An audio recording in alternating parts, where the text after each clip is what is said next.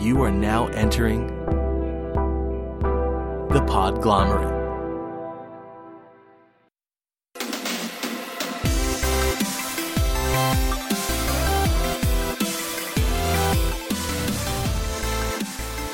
Hello and welcome to Plus 7 Intelligence. This is a show about how games impact people. My name is Chess. This is what I like to call a bonus level, an extra episode outside of the weekly schedule. Today's story starts off with a spreadsheet, normally a dull and lifeless object, but after digging into it, what I found was a story of games, courage, and community. Bear with me as I read a few entries. Portal series, single player. Pretty sure no butterflies.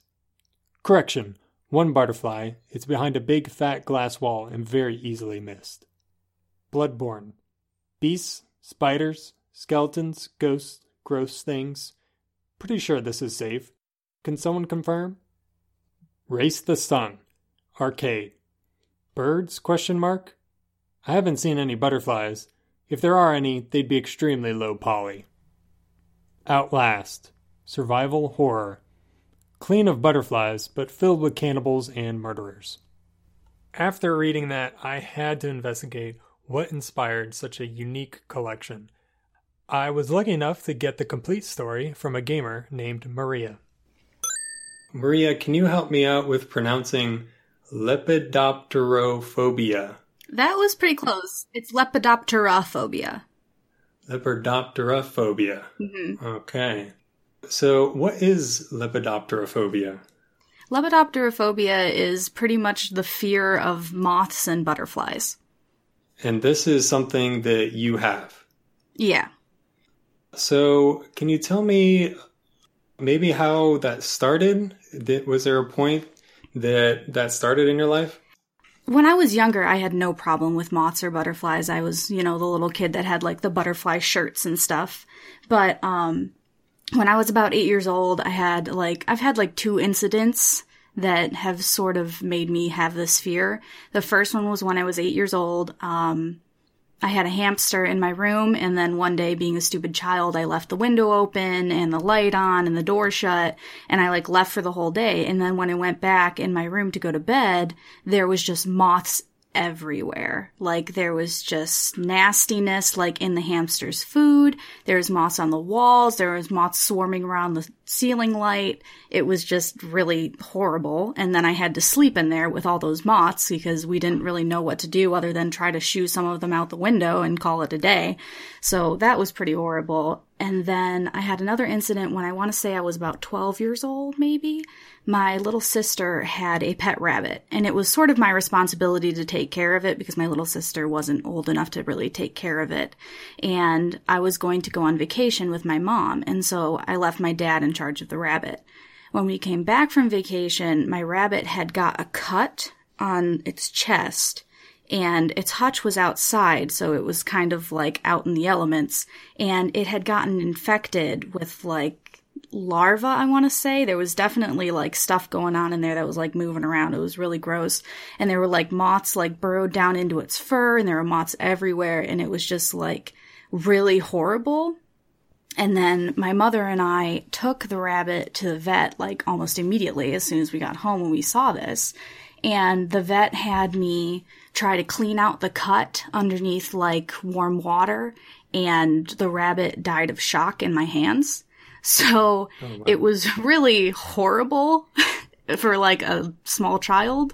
And I don't know why I really blamed moths, because after doing some research on it and after seeking help from other people, I've been told that really both of those incidents were caused by flies, but because there were moths present, that's really what had the impression on me. So it's been really difficult to get over my fear of moths and butterflies, and it's still very prevalent. But yeah, that's pretty much why I don't like them. Oh yeah, those sound like some pretty horrible experiences for, someone who is young. So how soon after that did you realize that you had a phobia, or that you just started not reacting well to butterflies and moths being around? To be completely honest, I have no idea what the first time was that I felt uncomfortable around them. I know that after the first incident, I was always kind of like spooked when they were around, but it really heightened after the rabbit died. At first, it was just kind of a joke to everybody, and it still kind of is to anybody that I explain it to. But I've had incidents where somebody just like captures a moth and then like releases it in my face because they think it's funny, and then I like have a panic attack and it's horrible. But you know, they get joy out of it, so who cares, right? Wow. Yeah, I mean, I can definitely understand how, this is something that most people are just not going to relate to. It must be difficult to, live with something that other people probably aren't ever going to completely understand. Yeah, it's a little rare. Not very many people have it. A lot of people don't know that it exists. It's something that people immediately, like, they hear you say it and they think that you're either being absolutely ridiculous or just like you can't handle anything. So how does it affect your life? I try not to let it affect me as much as possible. I mean, they're everywhere. You can't do anything about it. I have a hard time, like, coming home at night, you have the porch light on and then there's moths everywhere, It's kind of one of those things where, like, before I step onto the porch, I, like, have to take a deep breath. And then, like, when I'm going to go into the house, it's sort of just like a race to get into the house before any of them touch me. I have problems with, like, going out for walks in the woods because there's always butterflies fluttering around everywhere. But, it doesn't stop me from doing any of those things, It doesn't stop me from playing the games I want to play. It doesn't stop me from going out. It's not as important. It's just something that I have an issue with. When I first heard about your story, it had to, obviously this is a gaming podcast, so it had to do with gaming. It didn't occur to me how, if someone has a condition like this, how gaming could trigger it, especially something that, is so innocuous and, so harmless to most of the population. That kind of thing will show up in a ton of games. Do you remember the first time you encountered, having an issue with seeing butterflies or moths in a game? Actually, yes. I'm a big Zelda fan. I have been since Ocarina of Time, I want to say. There's been several scenes in the Legend of Zelda series where there's just unnecessary butterflies everywhere. And I want to say it was when I was playing through Twilight Princess the first time, when, like, there's the butterflies around the flowers and stuff like that. It really made me feel, like, uncomfortable.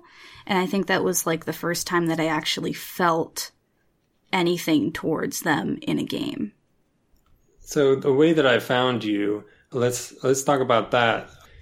I ran across a Reddit post and I was very confused because I saw someone posting and asking for people to basically list the games that didn't have any butterflies or moths in them.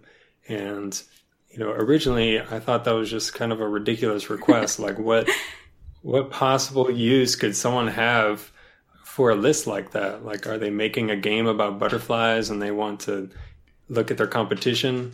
But then, so tell me how that post came about. The post was made by my boyfriend, Eric.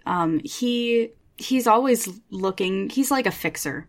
He likes to try to come up with, like, new ideas and make things more streamlined.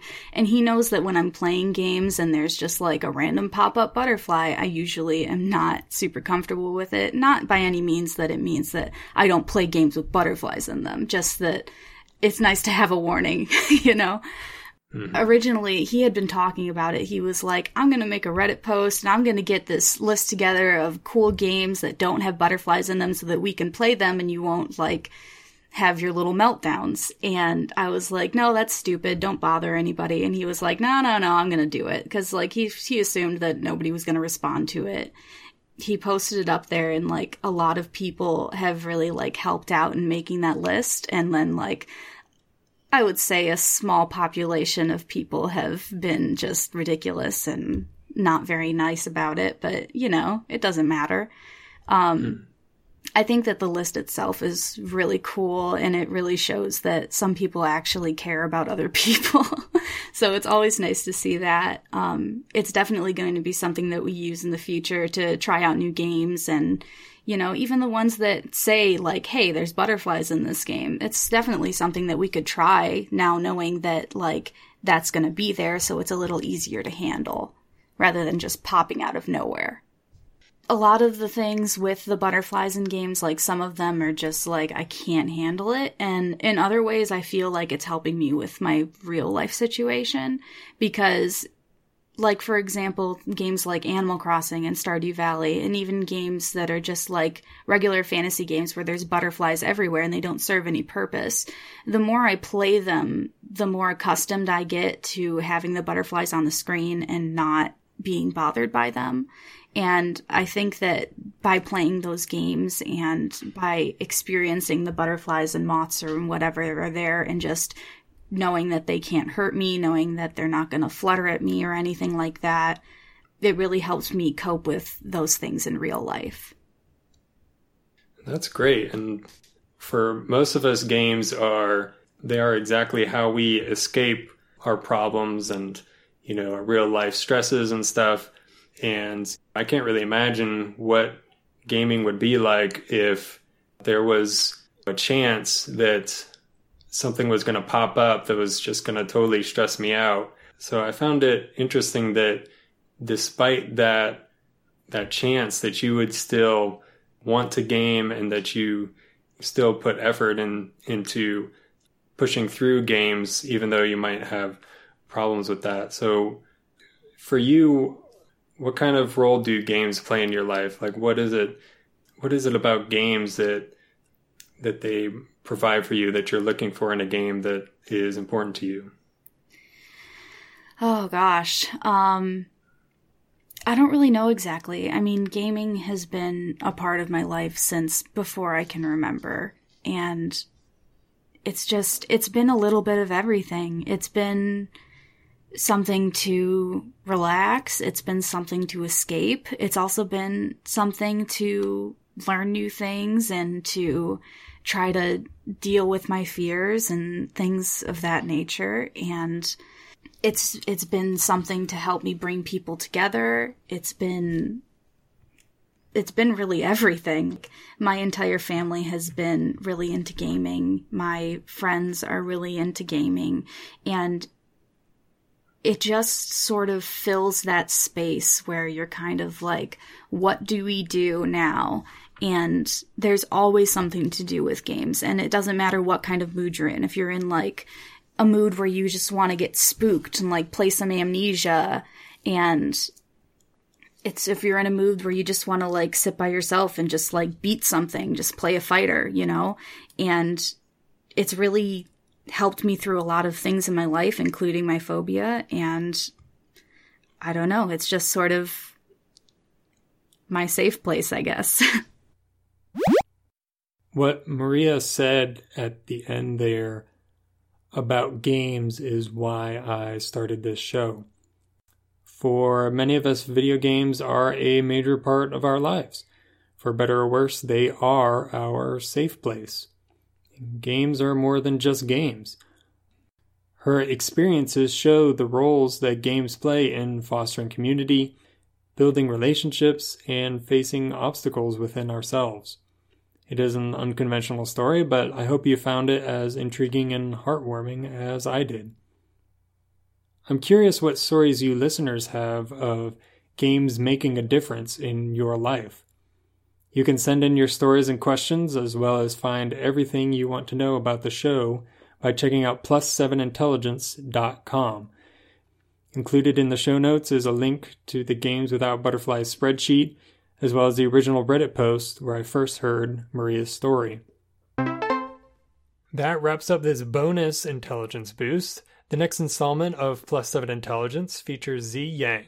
He is a game designer who, along with his studio Serenity Forge, creates meaningful games. I'll talk to you then.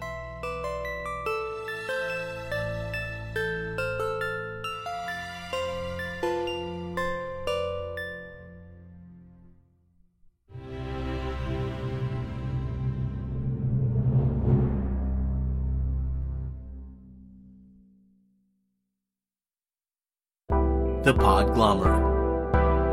A Sonic Universe. Tonight on NBC. Will everyone in the cardiac surgical department please raise your hands? Thank you. You're all fired. Based on an inspiring true story. Any department who places billing above care, you will be terminated. One doctor will break every rule Just tell me what you need, what your patients need. to inspire a revolution. Let's get into some trouble. Let's be doctors. Again. From the network that brings you This Is Us, New Amsterdam, tonight on NBC.